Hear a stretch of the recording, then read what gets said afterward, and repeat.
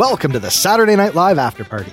This week we'll be discussing Season 44, Episode 19 of SNL with host Adam Sandler and musical guest Shawn Mendes. I'm John Murray, and with me as always is comedy aficionado and generally affable bloke, Steve Finn. And we're also joined by lovable curmudgeon and vintage SNL connoisseur, Andrew Dick. If you'd like to connect with any of us, you can do so at snlpodcast.com. If you're enjoying our show, please consider supporting us on Patreon. Our patrons get early, ad-free access to each new podcast episode, as well as many other exclusive member rewards. It's your support that makes the cast possible, and we are so thankful to everyone who's already pitched in. To learn more, go to patreon.com/SNL podcast. All right, enjoy.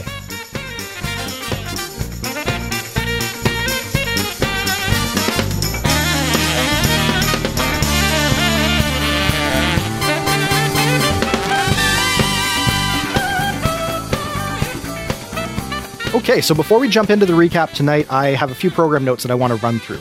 I'm going to be heading to New York City to attend the Emma Thompson and Paul Rudd episodes coming up next week and the week after.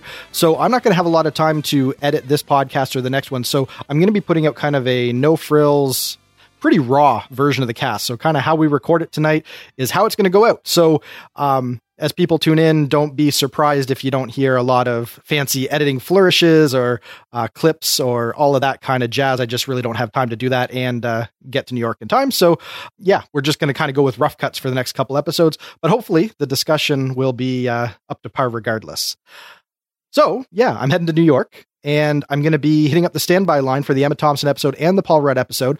And I'm going to be utilizing our Twitter and our Instagram pretty heavily while I'm out and about. So if there's anyone in the area that is interested in meeting up or, just wants to stop by and say hi, by all means, reach out on our social media. And I would love to meet any listeners who might also be milling about Midtown over the next couple weeks. And speaking of our upcoming episodes, next week I'm going to be joined by Dave Buckman of Cold Town Theater in Austin, sketch impresario, Second City director. He was recently in Amsterdam directing a Boom Chicago production, and so he's going to pop in. We're going to break down the Emma Thompson episode. I always enjoy having his insight, so I think that's going to be a fun one. And I'm pretty sure Steve's going to be in on that one, right? You're going to be here next week, Steve? I'll be there most likely. Excellent. So that's what we got cooking for Emma Thompson. But for the finale episode, I'm going to actually be live in studio in New Jersey with John Trumbull and Darren Patterson of the SNL Nerds podcast to do an epic crossover spectacular episode. So hopefully that'll be a fun little change of pace. And if any of our audience isn't already familiar with the cast that they do, that'll be a nice little introduction for what they got cooking. Hell yeah. Sounds like fun. Yeah, it's going to be fun. Sorry you can't make it, Andy. Don't. I mean, you could patch me in, right? Yeah, I don't see that happening. All right, guys. So we want to jump into the show? Let's do it. Alrighty. For our cold open, C-SPAN would rather focus on the two things that all Americans can get behind: Game of Thrones and Avengers, which obviously means Family Feud. That's our cold open. A bit of a change of pace from our typical political fare. Andy, what'd you think? Well, I'd like to see that we're just full on subverting the expectation for a political cold open at this point, where I think a lot of people are getting kind of tired of what they've been doing. So I like the idea of we're not going to do that and just completely copying to it. Not sure if I needed the 48th iteration of Family Feud.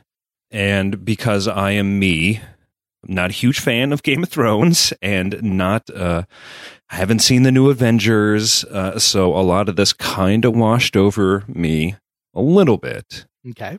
But generally, I still had a pretty fun time with this. I liked Thanos, the swole grimace, and I'm glad that they gave Ego Nwodim a little bit of screen time as Okaye, I think her name was, but the variations of like Okie Dokie and Okra were fun. And yeah, the whole exchange between Keenan and Leslie, who's playing Groot, was a lot of fun. Sure. Like, give me a middle-aged lady in a Halloween costume. And that seemed to be designed to just make Leslie break. Sure. So yeah, that was a lot of fun. Yep. Not the most unique or inspired first sketch of the night, but fun nonetheless. I think that's fair. Every Family Feud has a few moments, regardless of whether it essentially is just an impression fest. So, yeah, there were moments to be had, no doubt. What'd you think, Steve? Yeah, I really enjoyed the directness of it. that they flat out said, without batting an eye, really, that, we are intentionally steering away from politics. Right. And luckily, we have two of the biggest forms of escape in entertainment kind of at a high right now. Right. We got Game of Thrones actually on air. Avengers just came out. It was perfect. That is pretty much what, 2 billion people have chosen to distract themselves with. Right. Yeah, it was fun. And, Beck was great in costume. Some of the Game of Thrones ones were great. It was interesting to see Kate being moved from the Melisandre character over to Brienne. Last time we saw Game of Thrones, she was playing the part that Cecily was playing this time around. So we got a new spin on that. But, I know you guys don't watch it. This will make sense to people who are in the know. So just keep it in and trust me that this is relevant. It's all getting cut. Yeah, it's all fair. This was fun, passable stuff.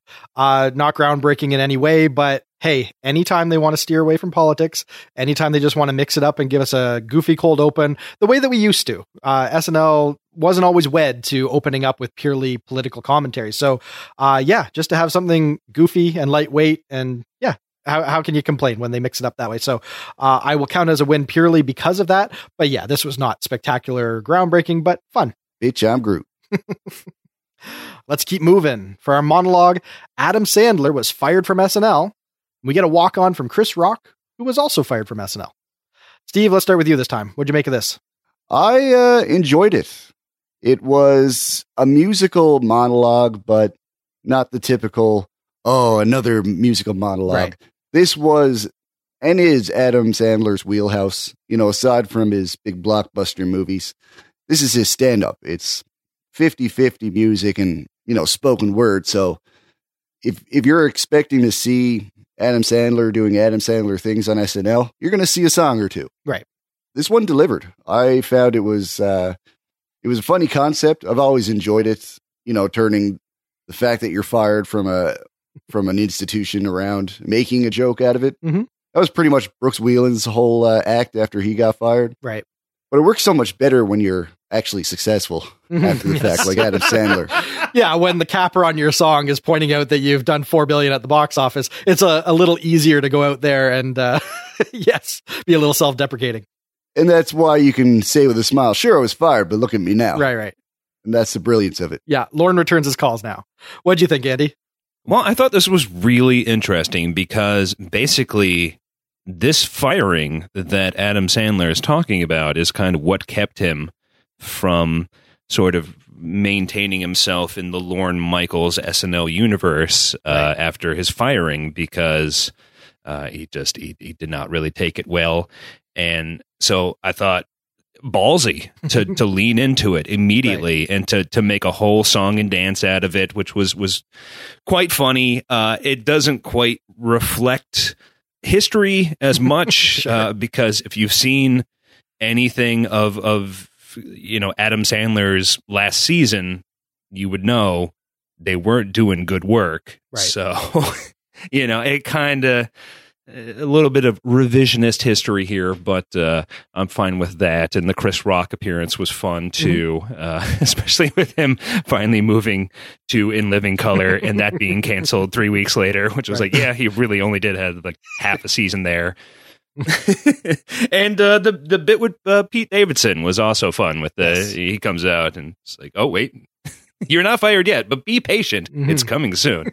And I was like, So, and the big finale that it works itself into, the big bombastic end, was quite satisfying. So, I thought this was amazing. I was like, here we go. Like Family Feud, a little bit of a shaky start, but yeah, this knocked the doors down for me. Like, hell yeah, here we go. Yep. Agreed. This was fantastic. It totally set the show off right. It was doubly smart because it does kind of clear the air. Anyone who's wondering if time has healed old wounds, well, here, we're just, we're putting a light on it. We're just getting it out of the way right up front, and felt really, really good. Adam Sandler seemed genuinely happy and enthusiastic to be there. And I feel like he poured himself into it. Like you mentioned, Andy, that gospel crescendo that it kind of turns into at the end, where he's just kind of like giving it and leaving it all on the stage. That's great. That's absolutely Mhm. great. I love a monologue that rouses me, that really just has me perked up saying, oh yeah, you know what? This guy came to play. And I feel like he really brought it home. So agreed. This was good. Hell yeah. Let's keep going for our first live sketch. CNN goes live to Tripoli, where their field reporter checks in via malfunctioning smartphone. This one started so drastic because it started so real and serious. The tone of it. For the first minute, you go without even a laugh. Mhm. And really establishing how serious the situation is. So you can finally get the gag of the Snapchat filters. If that gag doesn't work for you, like it didn't for me, this went on forever. Okay. It was kind of nice to see Sandler in there doing a Iraqi Pete-esque character. I can't remember if they actually said Iraqi Pete or whatever, but you know, it's that voice, it's that character. So that was kind of fun, but it never escalated. It was just, here's all the Snapchat filters, and to do the effect, I don't know if you guys picked up on this, but once it hit my ears, I couldn't get it out of my head. It was like there was like a weird echo. Yeah. Yeah, that I would assume just to get the filters working properly or whatever, like it needs a half second. Right. And so you would hear it just like there was this audio echo that made it feel really strange. Mm-hmm. For what it's worth, they did clean that up on the like downloadable version, like what you'll find on YouTube. They've gone in and they've managed to square all that away. So that isn't going to live on indefinitely. So if we can just separate ourselves from the technical snafu, what do you think, Steve? Was there anything here that was actually, getting you grinning? I did like the contrast of, the actual implied severity of the situation and, circumstances that you can't really control. It's the only way to communicate. Mm-hmm. And instead of being professionals about it, like if this were a real world scenario, you might expect, we got Beck, who pretty much misses the whole point of it. Right. His commentary is purely on the filters, and that dynamic going on in the newsroom, that was really a lot that was working here. Mm-hmm. I didn't mind it. I mean, it's not spectacular, right? It's silly, dumb. Like there's not a whole lot you can point at as far as brilliance, but there is just something goofy and charming about having the face filters pop up. That carries it for about a minute, and that's about all I needed out of it. This is passable, not great, but just a silly, goofy fun. Totally okay with it. Fair enough. Okay. Passable sketch, plain and simple. All right, let's keep going here. We get a pre-tape. We get a music video from Reminiscent Jam Records, Von Bonjour's inspiring anthem, Holes, also known as Clothes. Let's start with you, Steve. What do you got? Well, I was already laughing at Von Bonjour. It's just everything was some kind of piece of the 80s, the later 80s. We basically had a reimagining of November Rain. Yes. With a different melody. What is November Rain? It's a Guns N' Roses song. The whole back half of it, when Adam Sandler comes in dressed as a Bizarro Slash, and he's got an axe, and he does a big second movement. Black out during that? What? That was totally Guns N' Roses. That was totally November Rain. You could tell that they just flipped the melody just slightly enough, but everything about it was pure GNR. Absolutely. Oh my God. Oh.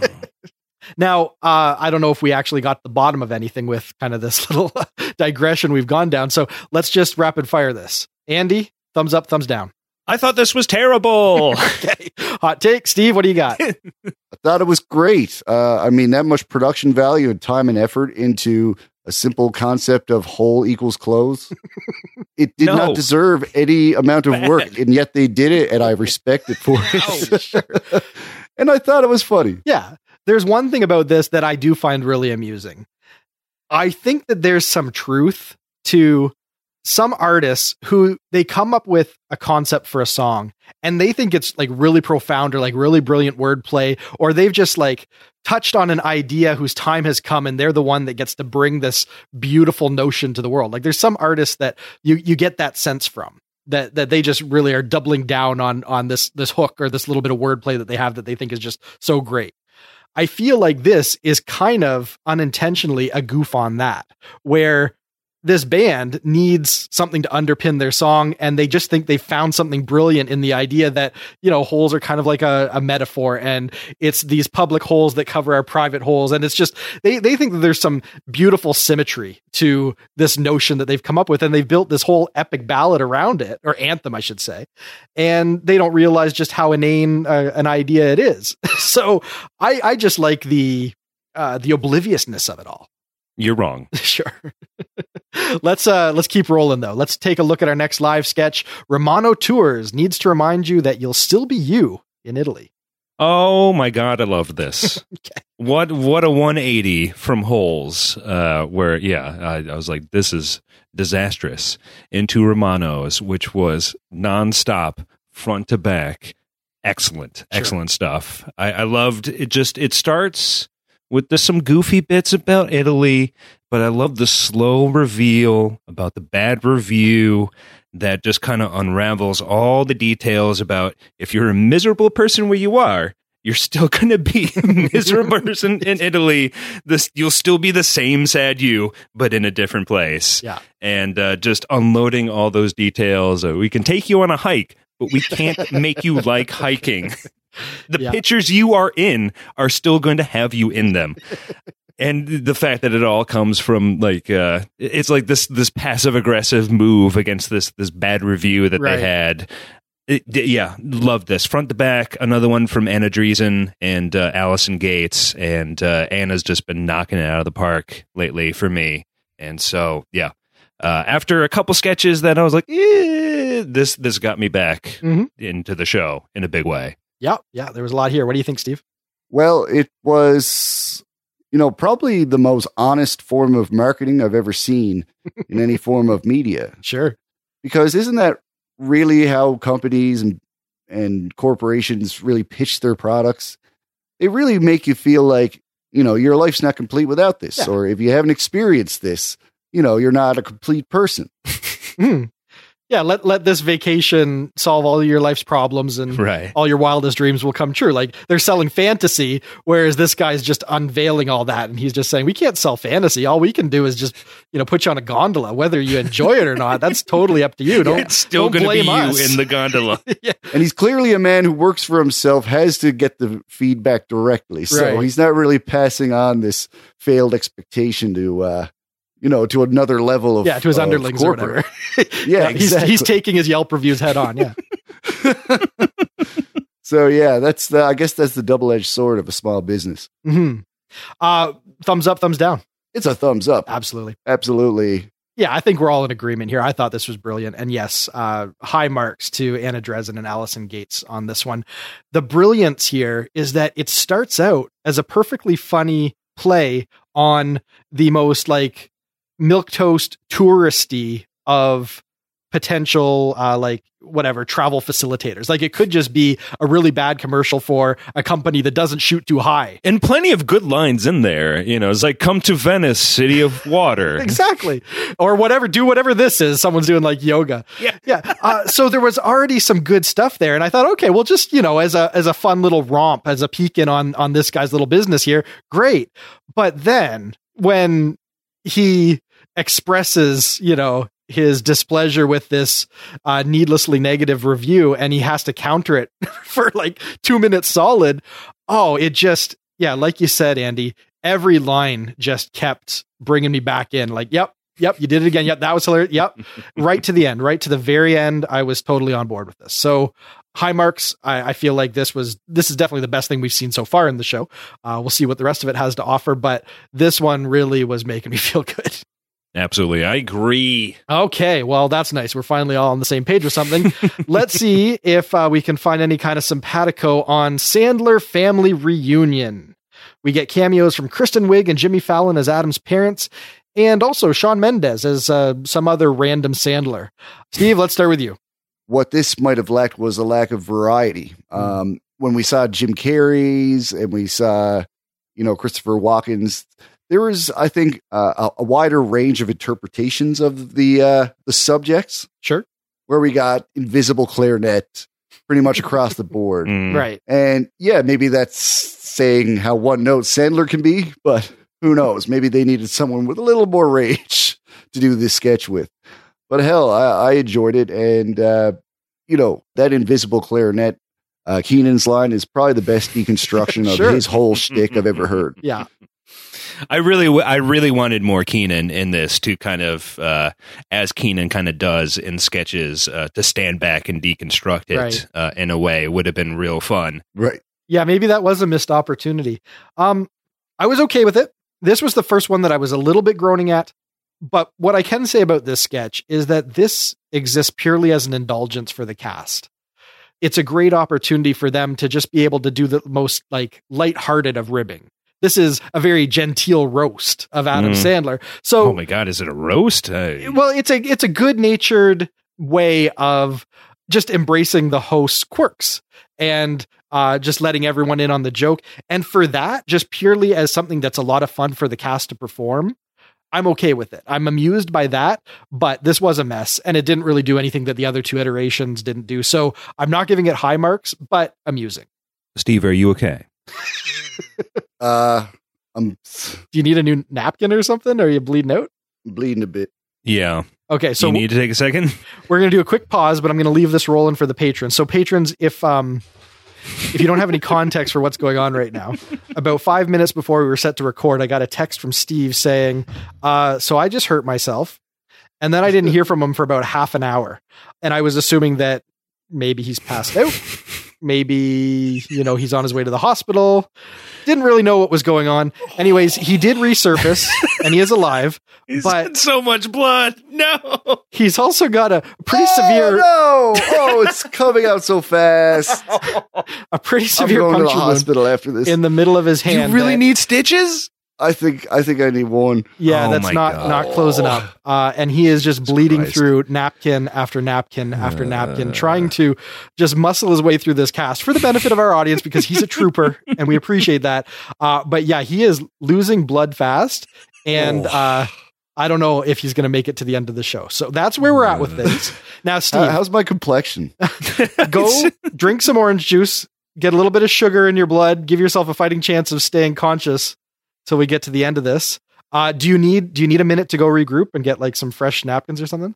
I'm going to try and put some kind of Band-Aid around this. Yeah, okay. I'm going to get some water, try to get something on this. And I think I got granola bear. Woo. Okay. Let's regroup in 5. Okay. Hope you make it back, Steve. All right. Oh. Babe.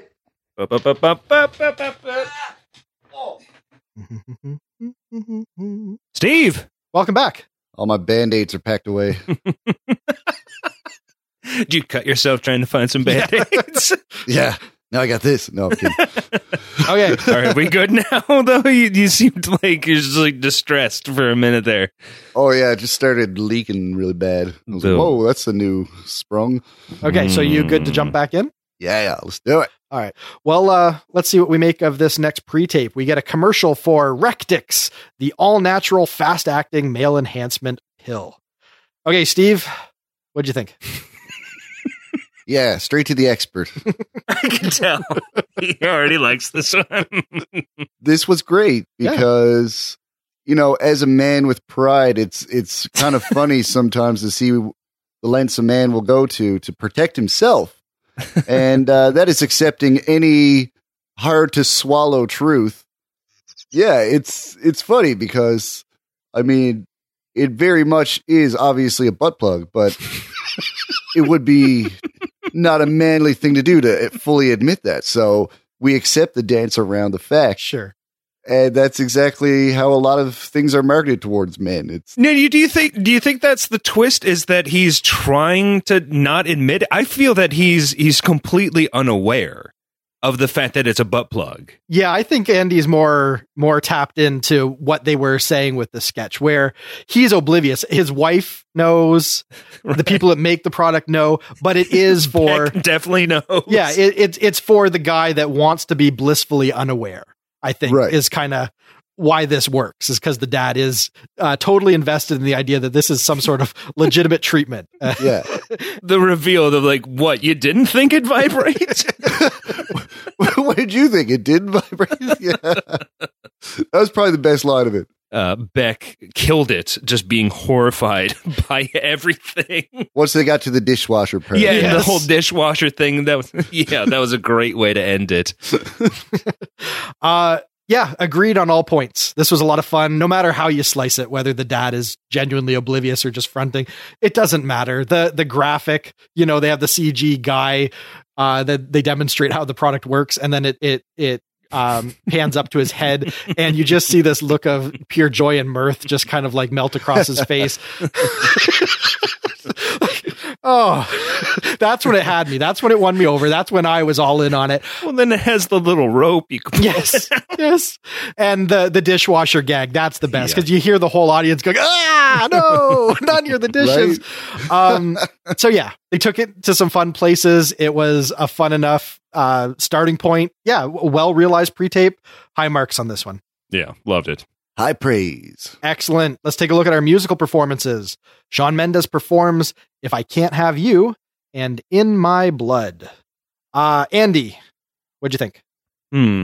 Yeah, so nothing quite anything to write home about, but I did like the first song. I do like me a little disco-fied pop ditty. It had a nice beat and I could dance to it, and it was kind of catchy and I liked it. The second song, I never quite enjoy having a slower song as the second song in the show, because it comes at 12:50 or whatever, and they always seem to do that, and I almost would rather have it flipped. Like, give me the slow song first and then hit me with some energy in the back half, because I still kind of need that then.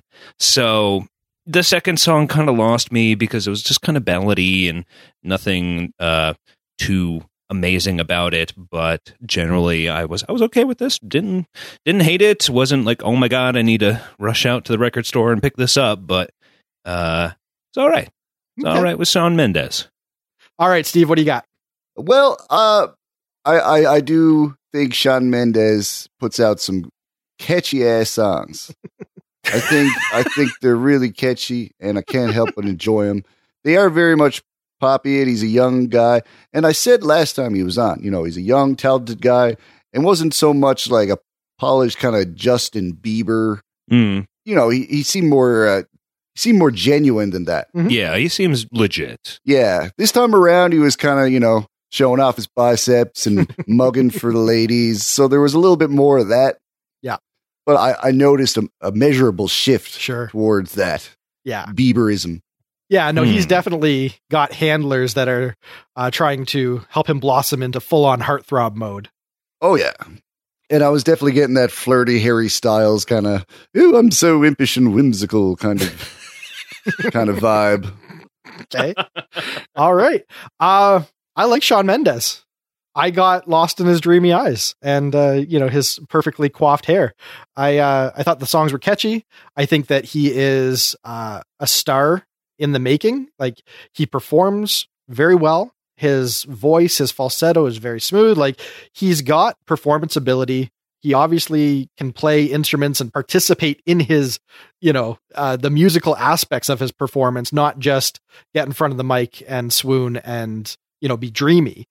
So he's more than just a frontman in that respect. Like, it does seem like he has some sort of genuine ability and some measure of artistry that he's bringing to the table. So I feel like he has some star power. He's got some legitimate ability married with some marketable looks, and you put that together and you got a heartthrob. And there he is at the mic playing the role with the coiffed hair. And I'm like, yep, this is quality pop offering. I guess that's the best I can put it.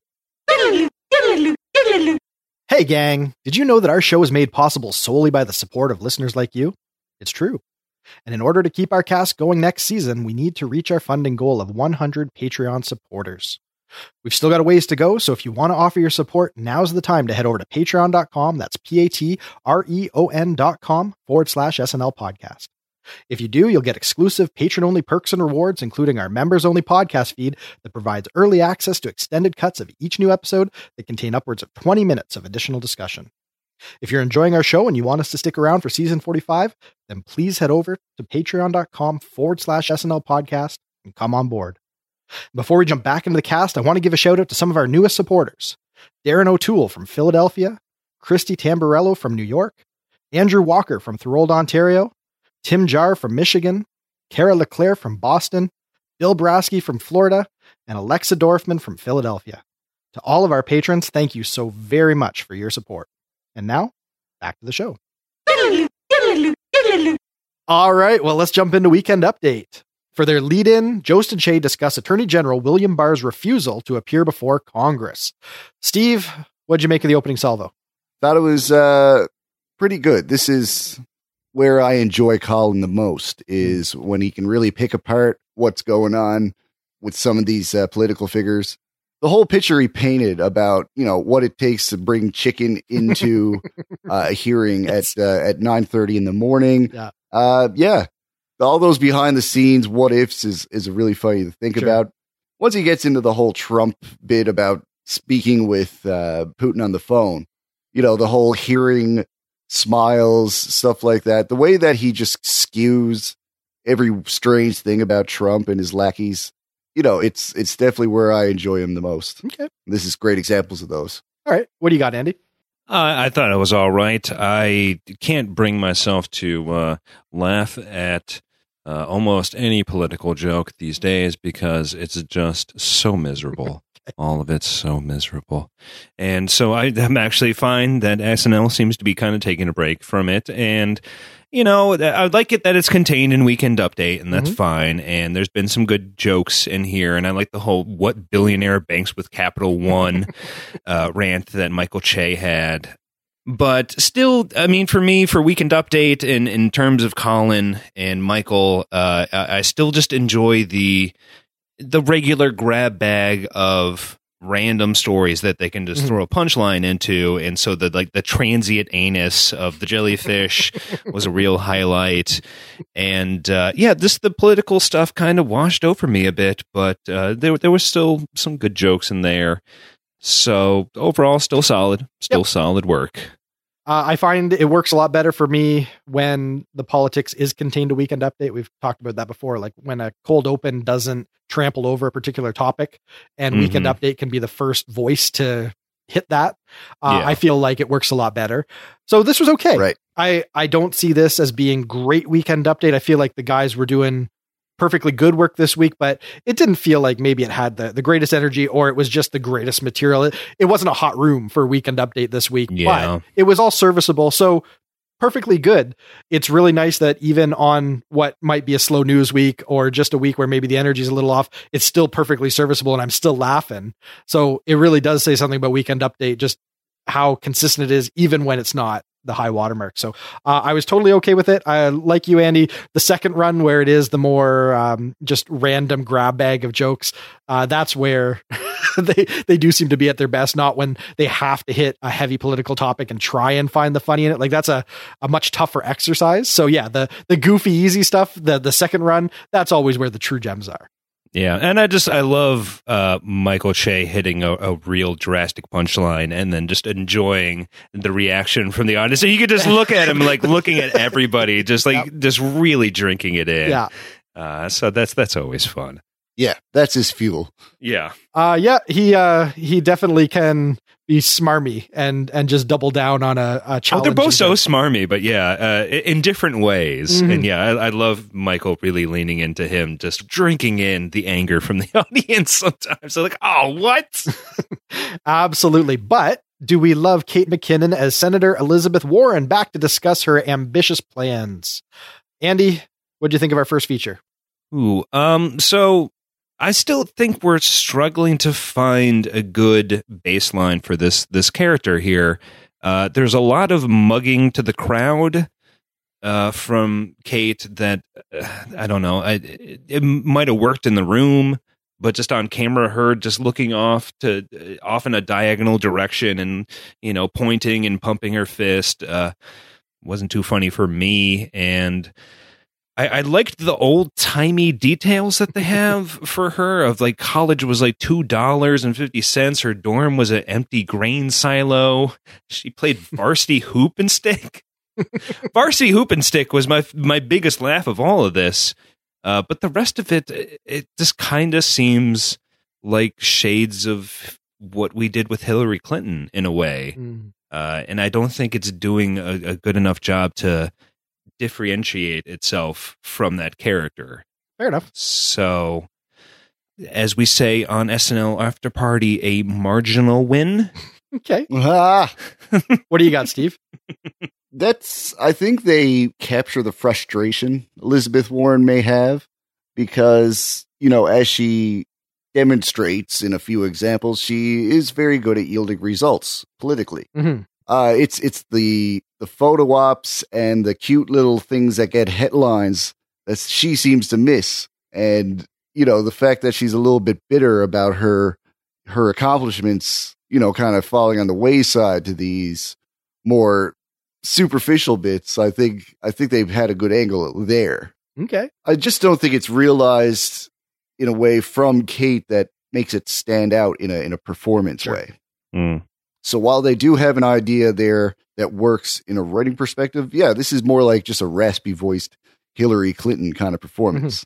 Yep. It doesn't have a hook. I think that's really what it comes down to is most recurring update features. There's something that wins you over just in the performance. So they can insert whatever news topic of the week they want the person to talk about. It doesn't really matter because you're just enjoying being with that character for another outing. That's what you get from Stefan. That's what you get from Ruth Bader Ginsburg. I'm not super up on Elizabeth Warren as a politician. Like I don't follow her career, so I don't really know all of the subtleties of the real Warren to be able to contrast that with Kate. So there's just a lot going over my head and not a lot that's just kind of universally funny if you don't know Warren. So not a whole lot here for me to take away, but I can't point to anything and say it was bad. I just can't say that it's something that I connect with. So, hey, maybe a marginal win. Now, to round out Weekend Update, we get Adam Sandler's triumphant return as Opera Man. Okay. So, Steve, what do you got? I loved Opera Man as a kid. Mm-hmm. That was definitely something that was one of my favorite bits from that era of the show. Mm-hmm. And I've always found it just consistently funny, probably because of the simplicity of the formula. It's just, a bunch of Italian sounding rhymes that comment humorously on current events. And that's literally something you can take and put into any era of time and comment on today's events. Yeah. Yeah, it's timeless. Yep. A solid bit is timeless. And you're right. This is a very easy vehicle to be able to insert whatever you want into it. It really is just a blank page for you to build on. So, sounds like you enjoyed it. I did. And I enjoyed the reflexivity of it, kind of self-referential parts about how Opera Man, may have been a younger man one time. Sure. Yes. What do you got, Andy? This was a lot of fun, and this brought back one of my favorite old writers of the show, Robert Smigel. Wakayo comes back. So, did you actually confirm that he worked on this piece? This is what Smigel said. Yes. Okay. So good. He wrote this Opera Man, and as you were saying, Steve, Opera Man just kind of timeless, and it's so goofy. It's in many ways the most perfect Adam Sandler SNL character because it's so stupid, so goofy, and there's always a moment after you do the joke and then the next song starts and he just has to wave his little handkerchief and everybody we all sit in the moment of how stupid this is. And we all enjoy that. Like we all just sit back and just like waiting for it to start and we all know how stupid this is. So a lot of fun in this. I love the Joe Biden gropa. Sniffa. Sniffa. And comparing Long Shot to some of Adam's romantic comedies was a fun little shot down the bow. So yeah, all of it super fun. Loved it. Had a lot of fun seeing Opera Man back. Yep, you guys said it all. This was great. Happy to see it. My first era of SNL was 1992 to, when the big cast change happened in the mid 90s. That was my formative years when I started watching the show. So Opera Man, very close to my heart. I'm sure that I've seen every one of them. I'm sure that we've recited them on the playground. I'm like Opera Man. That he was a defining face for the show for quite a while. For sure. Very happy to see him. Glad that they did justice to it. Like the material was genuinely funny and he still is able to perform it with the same, like you say, goofy charm when he's finding his rhythm to get into the next song. He's got his little hanky. Yeah, no, it's all brilliant. It's all brilliant. Loved it. And I think it capped Weekend Update just about perfect. So big win for me. Thumbs up, baby. That sounds more than marginal. Very good. Excellent. So back half of the show. We get a live sketch. At last call, Sheila Sauvage gets her gross on with a barfly and his spray-tanned wife. And we get yet another cameo from Kristen Wiig. Now, Andy, I can see your face right now. I'm going to let you kick off this one.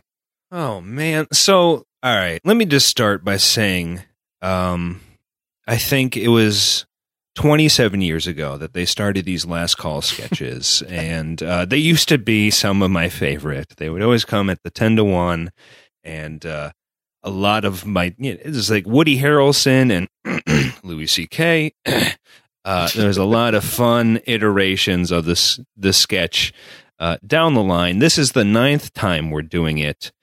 And it doesn't work for me anymore. I've seen it too many times, and at this point, for me, it's just more about the cheap gross out humor. Like initially, it was about the back and forth and the dialogue between the two last barflies, and that's what the sketch was kind of couched in. And there would be a goofy, slightly disgusting makeout scene or whatever at the end, but that like now it's just become. That's all it is. And then Kristen Wiig comes back and the camera completely shifts away from our host, Adam Sandler, to just focus on Kristen Wiig. And I was like, this is the most Kristen Wiig moment of all time, that she just comes into Adam Sandler's episode and just takes away a sketch from him. And it didn't work for me. Pretty much across the board. Usually the Keenan bits of him horrified, none of that worked. Like throwing the spaghetti around at the end just seemed like the most like just cause chaos, right? Because that's funny. Kiss the lady, because that's a joke. No. Okay, Steve. Yeah, this one was interesting because with every Sheila Sauvage sketch, we've had a few of them. At this point, it's basically just seeing how they're going to, have Keenan be grossed out in creative ways. How is the game of gross out chicken going to proceed between the host and Sheila? Yeah, the energy was kind of thrown off a bit, I found, with having a third person there, having Sheila's attention divided. It did more than I would have expected to change the whole dynamic. Okay. Maybe not for the better. Yeah, agreed. I applaud that they try to mix it up. They don't just bring it back and just literally go through the exact same structure and beats. They do try and mix it up as much as they can. At one point, it was a girl that she was hitting on, so they got to go in some fun places with a lesbian angle. Oh, the Amy Schumer thing. Yeah. Right. And then this time we've got another participant in Kristen Wiig. So they're trying, but it really does feel played out. And I couldn't help but get a sense of that too. Like, this is just too messy, too busy. They're digging deep to find jokes that live up to what they've already done on previous outings. And you just feel that. You feel all the way to the previous outings and how this doesn't quite live up to it as they go through the beats. So yeah, I feel like this one's on its last legs. I'm not sure where else they'd go with it, but we've had enough hit or miss Sheila Sauvages at this point that I would be happy to see them retire it. So this was not a win for me. As much fun as it was to see Kate McKinnon genuinely try to just totally commit and go all out. And at one point, I'm pretty sure Kristen Wiig's tongue was like right down. I mean, they seemed to be having fun, but it did not translate to me. They were trying to go all out because sometimes a sketch gets better if you can tell that they're barely holding it together. So I think Kate and Kristen especially were trying to get each other over the top and let it just be a delicious breaking mess.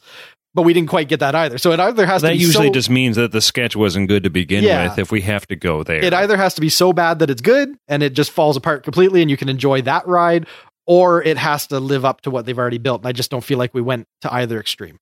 Yeah. Yep. And it also had some made some changes down the road, because we definitely missed out on something. There was a pre-tape, like a Chad pre-tape, that was cut for time, and I could definitely tell it in my live feed of like something was like, we timing is off, and I think it's because of this sketch. Yeah, I think when it came right down to it, they probably just felt that they're going to get more impact from a Kristen Wiig cameo than another Chad pre-tape, which we've seen a lot of Chad this season. Like, we're not hurting for another Chad. So I can understand why decisions got made the way they did. This was originally a 10-1, but as we're about to see, they decided that they wanted to go out on a more poignant note. So why don't we switch gears here? Why don't we look at how they round out the night by having Adam Sandler perform a touching tribute to fellow SNL alum Chris Farley. Andy, kick this one off. What'd you think of this? Well, so in preparation for this show, I watched Adam Sandler's 100% Fresh stand-up that came out a couple months ago that everybody was like raving about. And I was like, what? Adam Sandler did a funny thing? Like legit funny? And so I watched it and came away like, that wasn't bad. And this was part of it. This Chris Farley tribute is part of that special. So when it came up on the show, I was like, a little bit of two minds of like, oh, well, I was hoping we'd get another sketch that I haven't seen before, but this makes sense. Sure. To do this makes more sense to do this on the stage of Studio 8H than it does in a Netflix stand-up special variety thing or whatever the hell 100% Fresh is. Right. So, here it comes home here, and it's just nice. It's a nice little tribute, maybe a little bit too schmaltzy for my own tastes, but the whole concept, the whole general emotion of it and the tribute that it is, it's quite nice. And I after the 10 seconds of like, oh, I just watched this like 2 days ago. All right, well, it's fine. It's all right. This is nice. Okay. What do you got, Steve? I also saw that special. So I was familiar with the piece just like Andrew was. And I think you said it all, Andy. It brought it home, and you could feel a little more emotion in this performance than the version you see on Netflix. And that's probably most likely the reason why. It was the context of doing it in Studio 8H. Definitely where he cut his teeth alongside of Chris. So, and that emotion was felt throughout the studio. You could tell. I mean, half the cast was crying during the good nights. Right. Never seen him so emotional. So yeah, that energy I felt through the screen, that was definitely felt. Yeah. You really exercised some ghosts during that performance, I felt. Yeah, for sure. Yeah, no, it was stirring, no doubt. Agreed, all points. Again, that was my era. I loved Farley. He was the standout in the cast. We all know Chippendales. We all know Matt Foley. We all know the Chris Farley. Folgers Crystals. Yeah, the Folgers Crystals.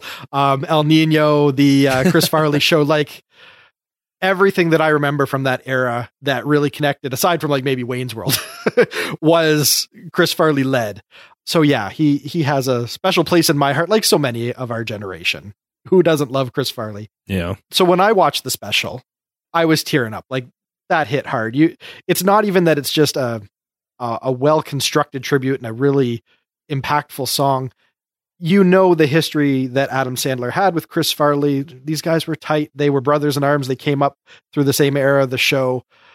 It was just raw. It was real. And I couldn't help but be affected by that. So I was really like gut punched when I watched the special, and that's how they bring it to a head there.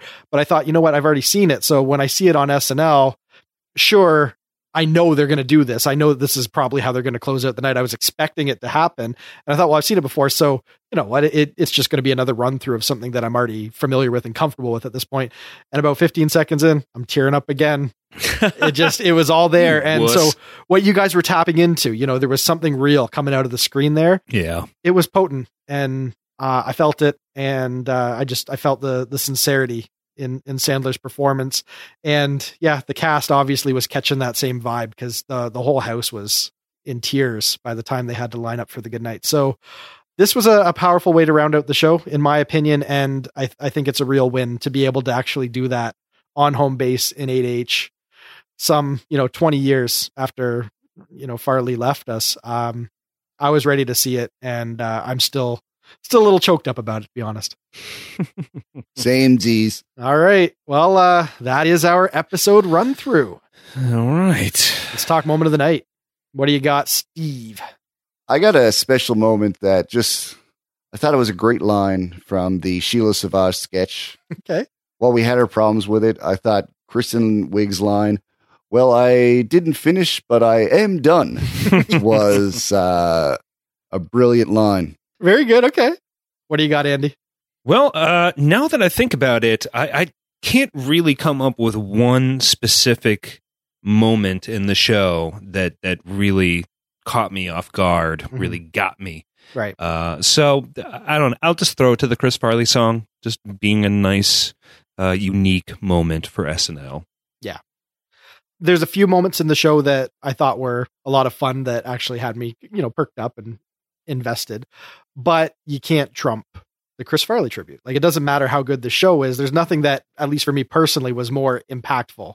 Nothing that really got me in the gut the way the Chris Farley piece did. So I'm going to say that there was a moment in there that I think kind of just was the peak of emotion for me. And that's just where the tribute kind of flips, and it goes from all the things he's remembering about Chris Farley to, a few months later, we had to go up to Madison to bury our friend, and now it's his dad's turn to cry or whatever. Like, that's that's the real gun punch of the song. Yeah. So that is a moment. It's not a ha-ha moment, but it was an important moment that I'm glad was on broadcast television on SNL. And I was happy to see it, but at the same time, surprised how affected I was. Wow, I thought you were going to say the face of that graphic from Rectix. that was a runner-up. Not even that graphic. The part where she puts it in the washing machine. It's washing machine safe. That was a fun moment, and the house loved that. Right, like that was a great gross out moment for the house. So that had a couple moments, but you can't beat the Farley tribute. Oh, fair enough. Best sketch, Andy. What do you got? Romano's, hands down. Yes, my favorite of the night, front to back. Classic material. Just loved how it unraveled itself. Yeah, Romano's just had me rolling. Okay. What do you got, Steve? I can't help but think about Rectix for this. I just, it really got me. Different material resonates with different people. It all has to do with our experience and, just what's really impactful for us personally. Steve likes holes. I like holes. Public holes and private holes, yes. Rectix. Any reason in particular? Just because it sounds like a product I need. No, I mean, it was, a really funny dance around of what a true male enhancement can be. Something a little more natural than a pill. Sure. Yeah, apparently you just got to find your kink. And if you got to wrap it up as a pill, it's a pill. If that makes it easier to swallow, pardon the pun, so be it. All right. Well put. MVP. Andy. Let's give it to Adam because this wasn't a big night for most of the cast, as it kind of tends to be with these sort of returning alum shows. And the lead up to the show, a big question was just what the hell was this going to be? What was Adam's energy going to be? What the hell is going to happen? And so the fact that after 27, 29 years, whatever it is, 24, yeah, 24, numbers are fun. To have him come back, he did some cameos and stuff, but still to come back and just anchor an entire show and really do a solid job at it. Everything that Adam was involved with for this episode, I thought was really stellar. Yep. Also, there was Kristen Wiig. So, let's give it to Adam. All right. What do you got, Steve? I think Adam deserves it. Mm-hmm. I'm there with Andy. It was his show. We brought back some old characters. We paid tribute to those in his era. It was very much, tailored to Adam Sandler fans and Adam Sandler himself. Right. So the fact that Adam Sandler himself has said, he probably wouldn't be that good at hosting. and then ended up doing, not only just a passable job, but a great job. Mm. Yeah, he definitely far exceeded anyone's expectations. Yep. I think we're all in lockstep. I'm going with Adam Sandler too. It just makes sense. The monologue, hit it out of the park. Opperman, hit it out of the park. The Farley tribute, hit out of the park. And that's his own material, right? That's something that's issuing right from Adam Sandler. So it's not even just a good performance of somebody else's material. This is just Adam Sandler bringing what he can do to the show, and everything that he offered the show this week. Those were the highlights. Those were the real wins. So yeah, I wouldn't know who else I could offer up as being more deserving than Adam Sandler. It's unanimous. Beautiful. On a scale of classic, great, decent, weak, or train wreck, how would you rate this episode? Let's start with you, Steve. I'll give it a decent. Okay. There was a lot of strong moments, a lot of things that I enjoyed immensely. And we did see a couple of low parts. Nothing really hard to watch, but maybe things that we questioned if it was done the best way possible. Sure. Yeah. So I think that's as far as I can take it. And I don't think it's generous to give it a decent. I think it does deserve it. Mm-hmm. Yeah, despite some of the weak spots it had, overall, it was a middle of the road type episode. Okay. So a solid decent. Yeah, solid. Great. What do you got, Andy? Yeah, I'm going to give it a decent as well.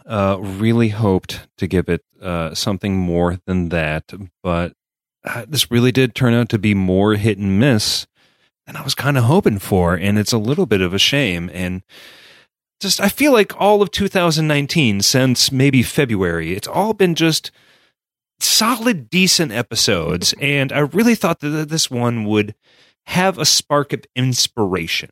That's what I feel like has been missing from the show for a couple months now, is like really just some inspiration. Like I really thought they would have been more jazzed to really get this one over. Like, we are doing a classic episode, and the Snapchat and Holes and the family reunion, and just like there was too many things that's like, it's kind of shaky. Okay.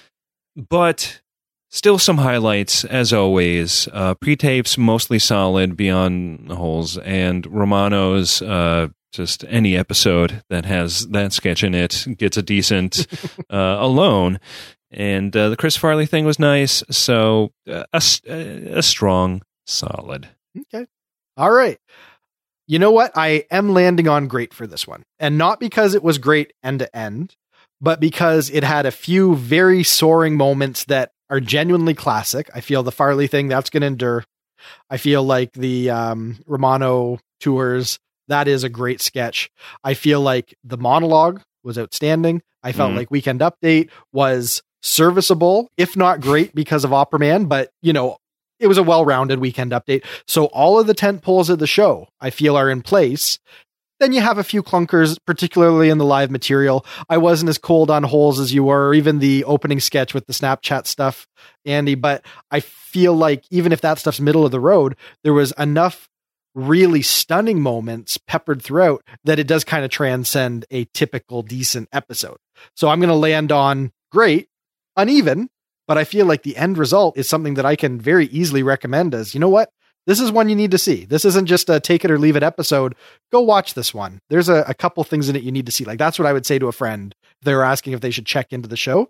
And I feel like that's enough to just get it over into great territory. Yeah. All right. Fair enough. I don't think we're really that far off. You guys are saying solid, decent. I'm just saying barely transcendent. Like, just because the good moments were special to me, it just feels a little better than a yeah. It almost episode. feels like we should have a decent plus rating. You'd think, but that's just not how we roll around here, Andy. You got to get on board. There you go. You want to do it some other way? Go start your own podcast. Oh. But speaking of, before we head out, why don't you tell us what you got cooking on That Week in SNL in case anyone wants to head over there and get even more SNL goodness in their ear holes? Yeah, so much like SNL season 44, we're about to wrap up for a couple months. We just covered the Betty White episode from 2010. So that just happened a couple days ago. And a couple days after this episode comes out, we will be covering a episode from season 20. So we will be covering Adam Sandler's second to last episode. which was hosted by Bob Saget. And it's an aggressively awful episode that we had a lot of fun screaming at. Okay. Sometimes the train wrecks are the most amusing. Season 20 is its own beast for sure. And so if you want to come hear some dudes scream at an SNL episode, that will be coming out in a couple days. And then we're closing it out with the Buck Henry season 2 finale, and then we're taking a blessed break. And I can't wait. Very good. Well, you guys got any brilliant final words on Adam Sandler? He funny. Fair enough. Hot take? Well, I wasn't finished, but I am done. All right. That's a cast. Thanks as always to Steve Finn and also to Andrew Dick. And thanks as well to our most generous patrons, Sam Bowers, Aaron and Trader, Neil Weinstein, and Justin Gardner. If you're enjoying our show, please subscribe on Apple Podcasts, Spotify, or whichever app you prefer to listen on. Your subscription helps us grow, and your support is greatly appreciated. We'll be back in 1 week when SNL returns with host Emma Thompson and musical guest Jonas Brothers. But until then, this has been episode number 76 of the Saturday Night Live After Party podcast. I'm John Murray. Good night. Have a pleasant tomorrow.